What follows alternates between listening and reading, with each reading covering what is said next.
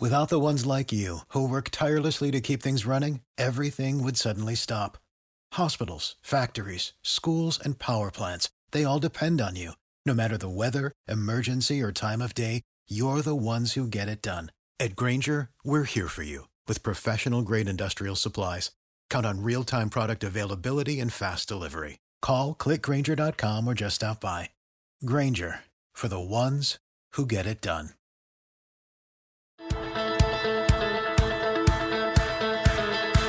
Hey everybody, it's Joe Trippi, and welcome to what I think is a really special episode of That Trippi Show. As you all know, I work with Doug Jones. Been working with him since a night in May where we had dinner and we talked about him running for the U.S. Senate in 2017, and it's been just remarkable working with him.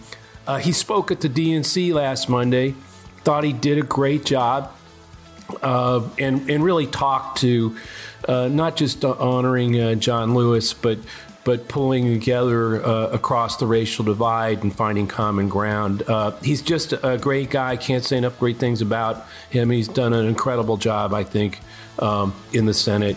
Here's my conversation with Doug Jones. Well, thanks, Doug, for joining us. I just wanted to, the first thing that strikes me as I watched the convention, though, I was wondering what you were thinking, is when you hear all these folks talking about common ground and a lot of the things that you were talking about in 2017 when you started in the campaign together. And then the other thing that struck me was, like, I think you were the first person to ever say the words, "This is about lives and livelihood" to me. And now we're seeing that everywhere, too. What's your reaction to all that? I had the same reaction. Yeah. Other people have been using that. And all the way back to 2017, Joe, the kitchen table issues, the right side of history. And I know that had been used before, but it just seemed like since that time, in 2017, more and more people have used kitchen table issues. More and more people have used right side of history. Well, like I said, we were, the whole theme was common ground in 2017, and you kept, if you kept that going throughout your time in the Senate with One Alabama, and then to see, the same kind of talk happening at this convention, and people like Kasich and coming across the aisle, which is something you've worked hard on. Is any one of those moments or things stick out to you? There have been so many great moments with the way this has turned out. I was really worried about a virtual convention and without the rah-rahs and the lights and people screaming and hollering and confetti and things. But in many ways, I think this convention has really captured the party and the voices in the party, the diversity of America, the diversity of the party, better than we could have on a stage in a convention hall. What really stands out to me is the roll call on Tuesday night. I just thought was extraordinary. I mean, that is America. That is the Democratic Party. And you're right, the voices across look, let's be honest. Michelle Obama is still the rock star of the whole convention. Kamala did a great job. Jill Biden did a great job. The voices, though, like Monday night when you had Bernie on one hand and Kasich on the other hand, with people like me and Cortez Masto and Amy and Jim Clyburn kind of sandwiched in between, I just thought really set the great stage. And you were talking about, the common ground and civility. I said this morning I had a call with one of the other delegations as well as the Alabama, and I really see this convention as an interesting political movement. And the movement is not for women's rights or in suffrage or civil rights. This movement is really about civility and getting back to rationality and the truth. Just getting back to truth and truth to power.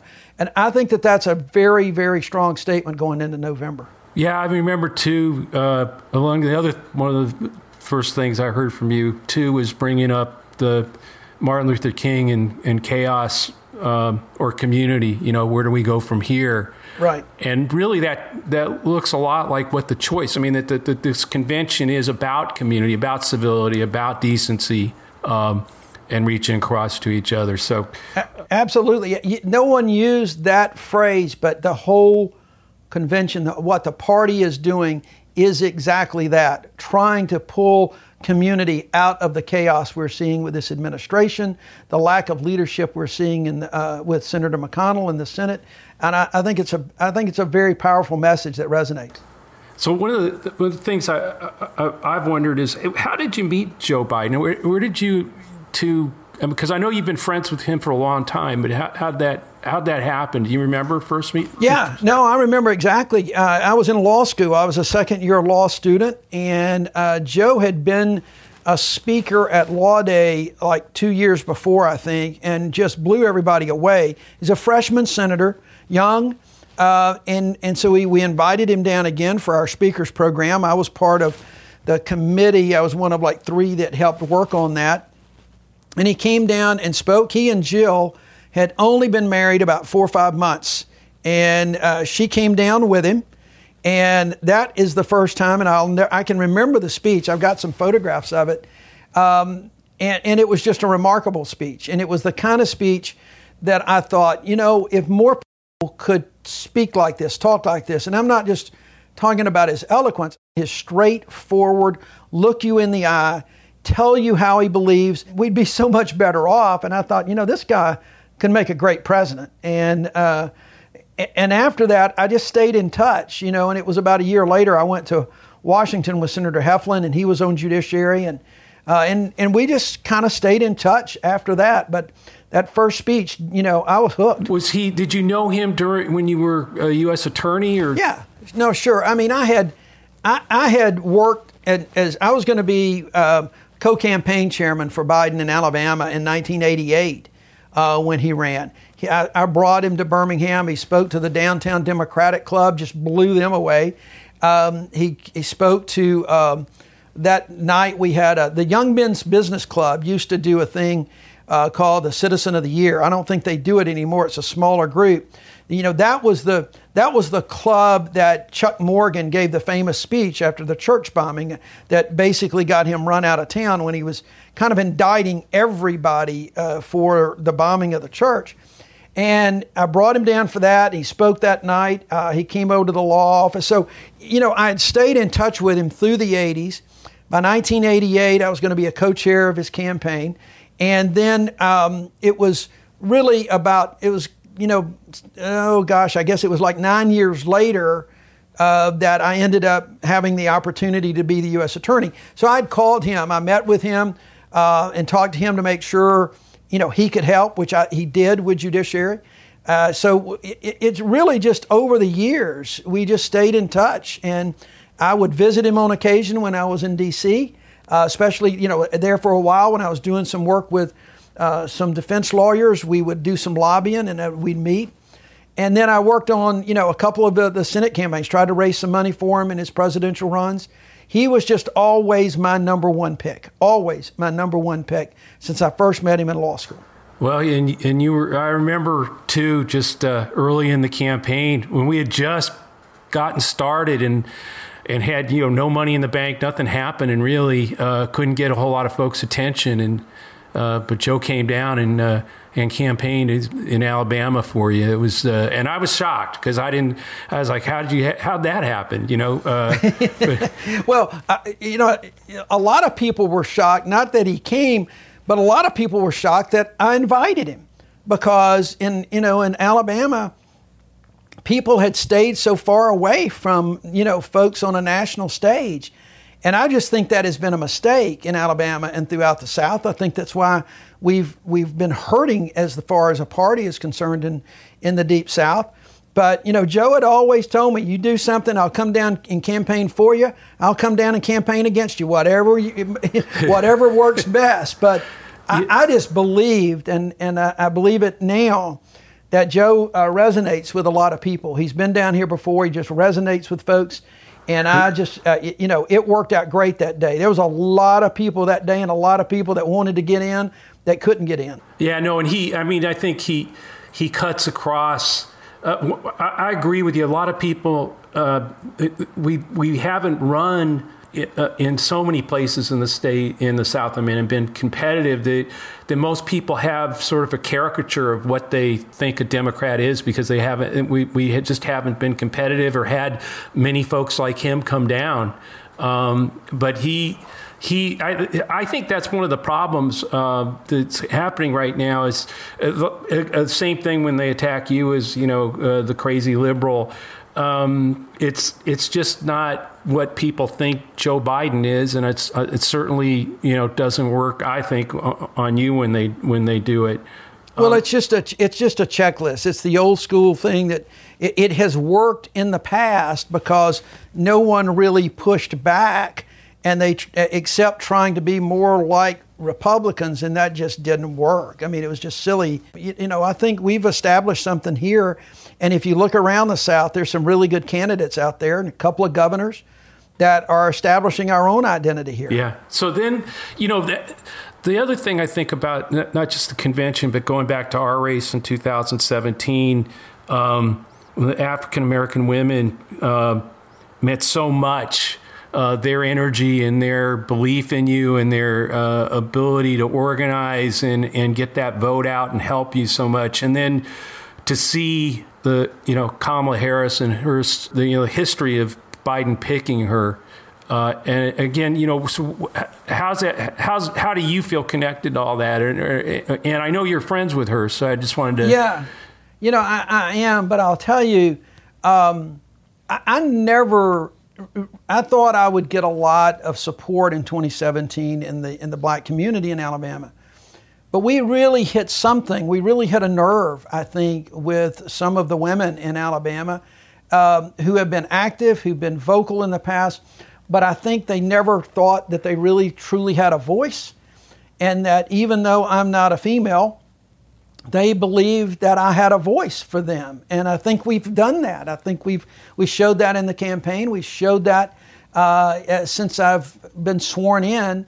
And the selection of Kamala is just the crown of all of this, because she's been to Alabama a number of times, just like Joe. I told some folks today, to paraphrase Jim Clyburn, Kamala knows Alabama and Alabama knows Kamala.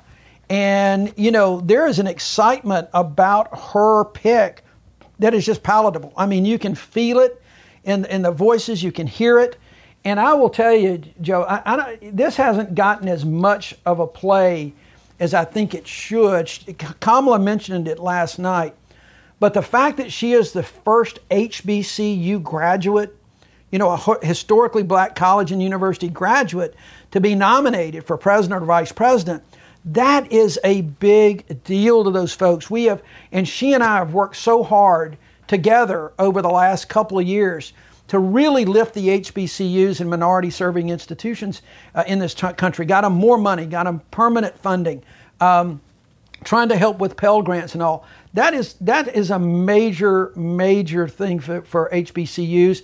Their graduates, their faculty, and the students that are there right now. And you had a call yesterday with a lot of our HBCU presidents and administrative folks. And, we had probably 30 on the call. We've got 14 HBCUs, and you could just feel the excitement coming through the Zoom call, coming through the computers. It's just amazing. That's a big deal. Yeah, no, and the sororities, I mean, you could just feel that. Yep. It's just amazing, the energy that's out there. And I think it's going to, again, connect with so many who already were helping you, in the 2017 race. It should, I think it was really, I know, put a smile on your face when she got picked. Well, it did. And, her selection in and of itself is historic. But for her selection in this potential, this moment in time, this historic moment in time, after the summer we're going through and all that we see in America right now of people standing up, speaking out, causing that good trouble that John Lewis used to talk about, it is especially significant. So one thing is just to get sort of to the, what's going on with McConnell and the just complete failure to do anything, in recess. What do you make of all that? I mean, what is going on there how in the middle of this crisis do we not, have leadership in the Senate that's moving, at least moving stuff forward, so that people are struggling out there. I just want to get your take on what you see happening, and if we're going to get anywhere. The way I see this right now is that McConnell, one, he really can't exercise the leadership that one would think that the majority leader can. He puts things on the floor of the Senate that the president will sign, and if the president will sign it, you will know that most of his caucus is on board. And so that's the whole thing. Aside from that, when he has problems within his own caucus, he really doesn't know what to do. And if the president is pushing back on things, he refuses to exercise the leadership necessary for the Senate to do its role, to fulfill its constitutional obligation. So, I just think the lack of leadership is what's causing this, because, the president and his chief of staff completely quit talking about any new package on this COVID crisis. Instead, they're content to try to issue these executive orders. And I got to tell you, all of Congress ought to be pushing back on the use of these executive orders the way Donald Trump is doing that. But McConnell was not even in the negotiations, Joe. He wasn't even there. This was the Secretary of the Treasury, Secretary Mnuchin, and Mark Meadows, the Chief of Staff to the President, the Speaker of the House, and Senator Schumer. And totally absent from these discussions was McConnell and Kevin McCarthy from the Republican leadership in the House. So I can't determine what's going on, except I think he just takes marching orders at this point. And the marching orders coming from the administration is just don't do anything. We've got it. And it was same way with the criminal, the law enforcement reform bills that were out there. Just don't worry about it. We've got it. And so McConnell just adjourned everybody, and he's, he must be feeling a little heat, Joe. I saw where he challenged Amy McGrath to a debate. Yeah. Well, he must be. He's feeling heat. That's one of the things, they talk about how our race, they've got Alabama, they're checking that box off. But I know, that our polling has you in a virtual dead heat. It's going to be a fight. But the way it's all, that none of what they're saying about their polling is true, is just the massive amounts of money that McConnell and his folks have pumped into Alabama to attack you. I think we're up to like $5-6 million in the last 3 or 4 in the last month. I think with the Club for Growth attacking you and the One Nation PAC. It doesn't mesh. Why are they doing that? Why is McConnell putting that much money into it? I completely agree with that. All of that started the day after the Republican runoff, when Tommy Tuberville was nominated, a guy that's not even lived in Alabama but for about 18 months. It started that day, and it has been relentless, and they would not do that unless they were seeing the same thing that we've been seeing, that this is not an easy pickup. This is not something that they can just take away. This is something that they know, because let me tell you, as failed of leadership as he is, McConnell knows what I've been able to do in the United States Senate with members of his caucus. And that's a big thing. He knows what my record is. That's why you see these attack ads that try to completely distort my record. It's why he put certain votes up there for me to take.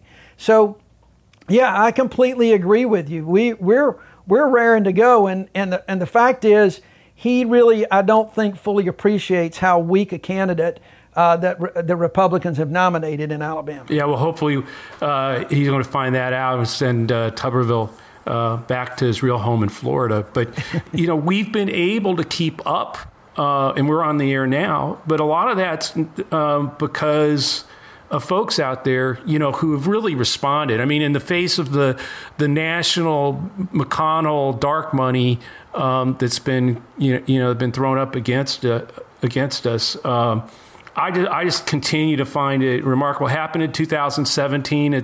And so far it's sustaining us. It's like, you look over the horizon hoping that Calvary will come in, and it turns out the Calvary are all those folks out there that are sending that $10, $20, but we're in this thing. And I think, you're right. You have this, the 21 bills that you bipartisan, you worked across lines with Republicans, got it done. President Trump actually signed them all into law, but McConnell and the dark money guys are going to run ads that are that say the exact opposite of all that. It's just amazing. But so far, no. I just don't think those things will stick. Just the same kind of attacks against Joe Biden. I don't think people are it's gonna register with them. But how can listeners help you, Doug? I mean, I want to give you the opportunity to talk about what people can do to help us as we go through this campaign.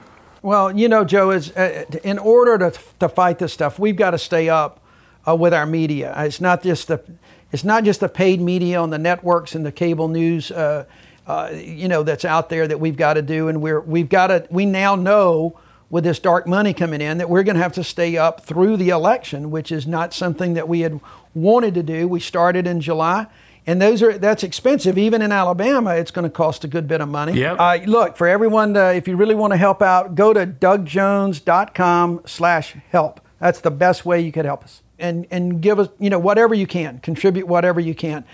People, Tuberville and all these guys want to criticize out-of-state contributions, but I guarantee you in the next reporting, he's going to have quite a few out-of-state contributions, because it's just not in Alabama. We just don't have the kind of money that is going to be able to sustain us, that stay within the law. And the fact of the matter is, Joe, we got sustained so much in 2017, and we have been in this race from folks at that low dollar level, from around the country, all 50 states, because I think folks are seeing that there are so many opportunities in the South, whereas Democrats just neglected us down here for such a long time, and our parties got kind of stagnant down here. But now there are such opportunities when you just look around, and they saw our race in 2017 as hope. I mean, that's what you heard. That's what I heard more than any other phrase, that the Alabama race in 2017 gave people hope at a time where Donald Trump had been in office about a year. Things were not looking great. People were concerned about where the country was going, and the people of Alabama rose up. It was a close election, even against, that guy we were running against. But it gave so many people hope that if they get out, if they contribute, if they invest, and that's the key that I've been telling people, the investment in races like mine and across the South are so important to play the long ball game that Republicans have been playing for years. That's what we've got to do. So I think that's important. We're doing some get out the vote through the Doug Jones Victory Fund with our party, which we were able to work with. That's always a good place to go. And we're looking at a couple of things. Hopefully there's going to be some other folks that are helping us register, re-register, and get out the votes, working with that coordinated campaign. Yeah, no, I agree with you about how that win really triggered people to start thinking about investing and gave them hope that that we could win in places like Alabama. You look at Georgia now, where that's competitive, and a lot of races across the South are starting to be more competitive, and for sure the party in Alabama has gotten a lot stronger post the win and what you've been working on.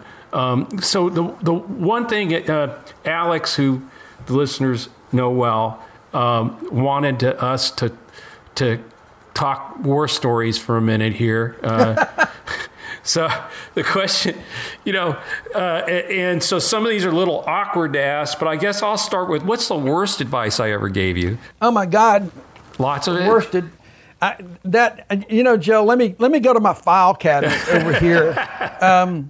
I don't know what the top 10. I mean, look, the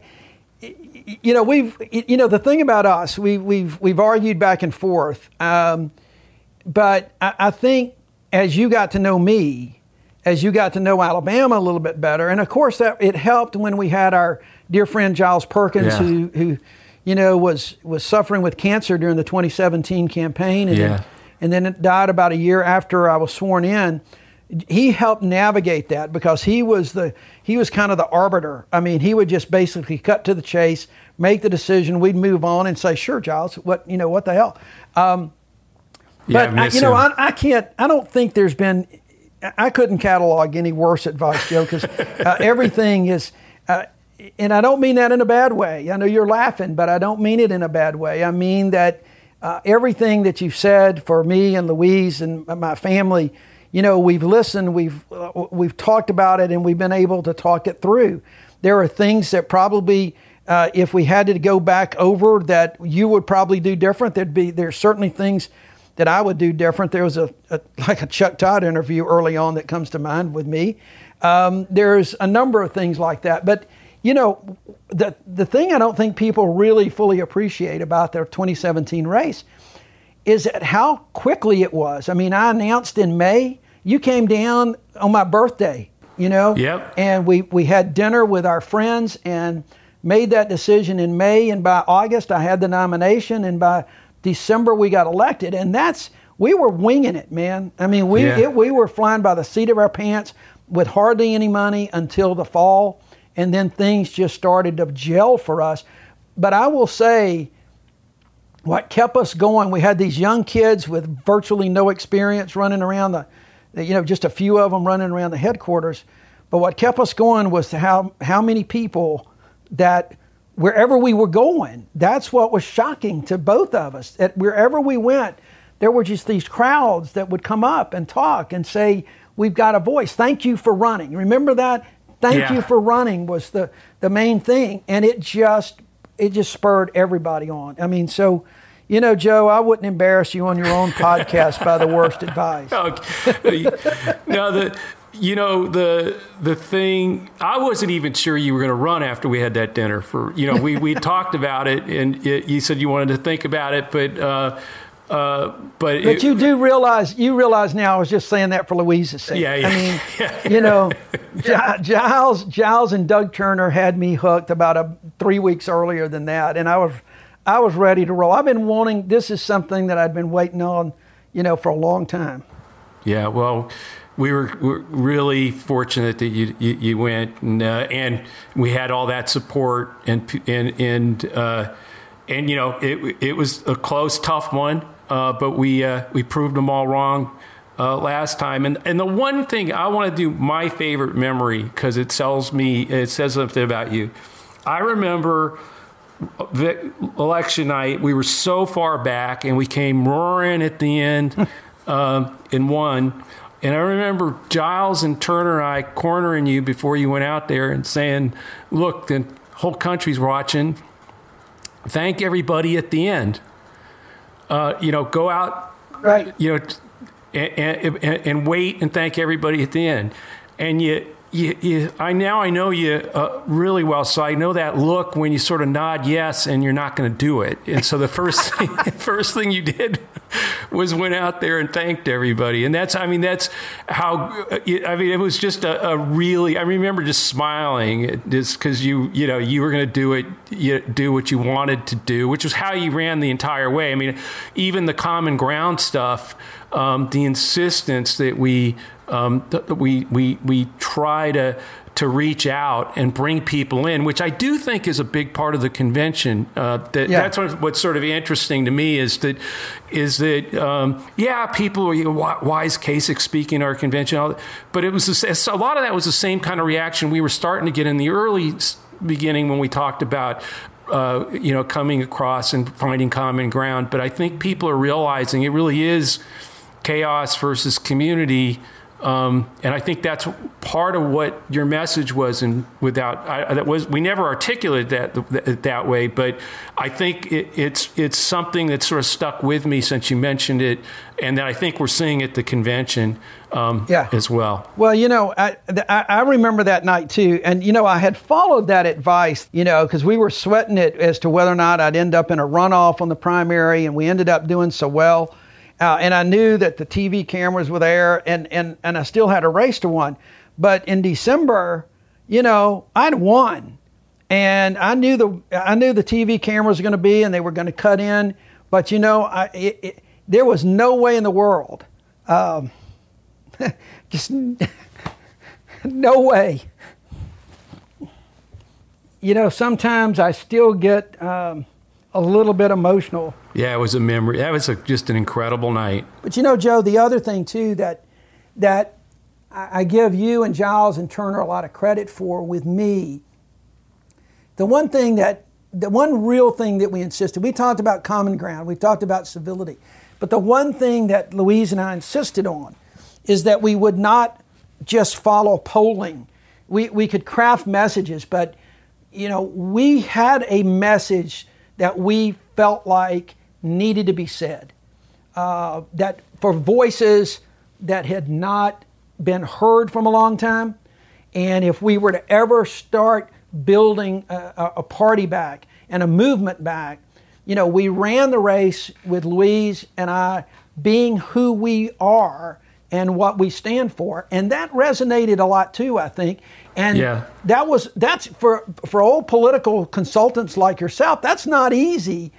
I know, to have somebody that insists on, I'll listen to your polling and I'll help craft the message as long as the message is what I believe and what I say. And we're still doing that. And that's another reason why I think we'll win again in November. No, I totally agree with that. And I totally agree with how hard it is to work for somebody who feels that way sometimes. But it works. It works because, I think a lot of politics today is being authentic, and you and Louise had an authentic message, and actually, all the kidding aside, it's a lot easier to work with someone who knows who they are and what they want to say and what they stand for. So we got a lot of work to do between now and November. Yeah. Yep. Thank you for joining and being on the podcast. And for all you listeners out there, you can support Senator Doug Jones' reelection campaign if you can by going to dougjones.com/help. It'd really be appreciated. And thank you. Thank you, Joe. So thanks for listening to this special bonus episode of That Trippy Show. Please leave us a 5-star review, and if you have a question, put it in the reviews on iTunes. We try to answer them. And if you could help out with Doug's campaign, it'd mean a lot to me and Alex. We'll go back to Friday as usual this week, and I promise you, Alex, did he chime in at all? Alex will definitely be sharper by then.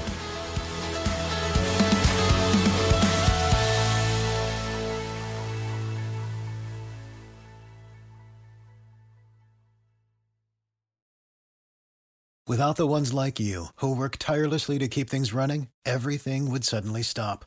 Hospitals, factories, schools, and power plants, they all depend on you. No matter the weather, emergency, or time of day, you're the ones who get it done. At Grainger, we're here for you with professional-grade industrial supplies. Count on real-time product availability and fast delivery. Call, click Grainger.com, or just stop by. Grainger, for the ones who get it done.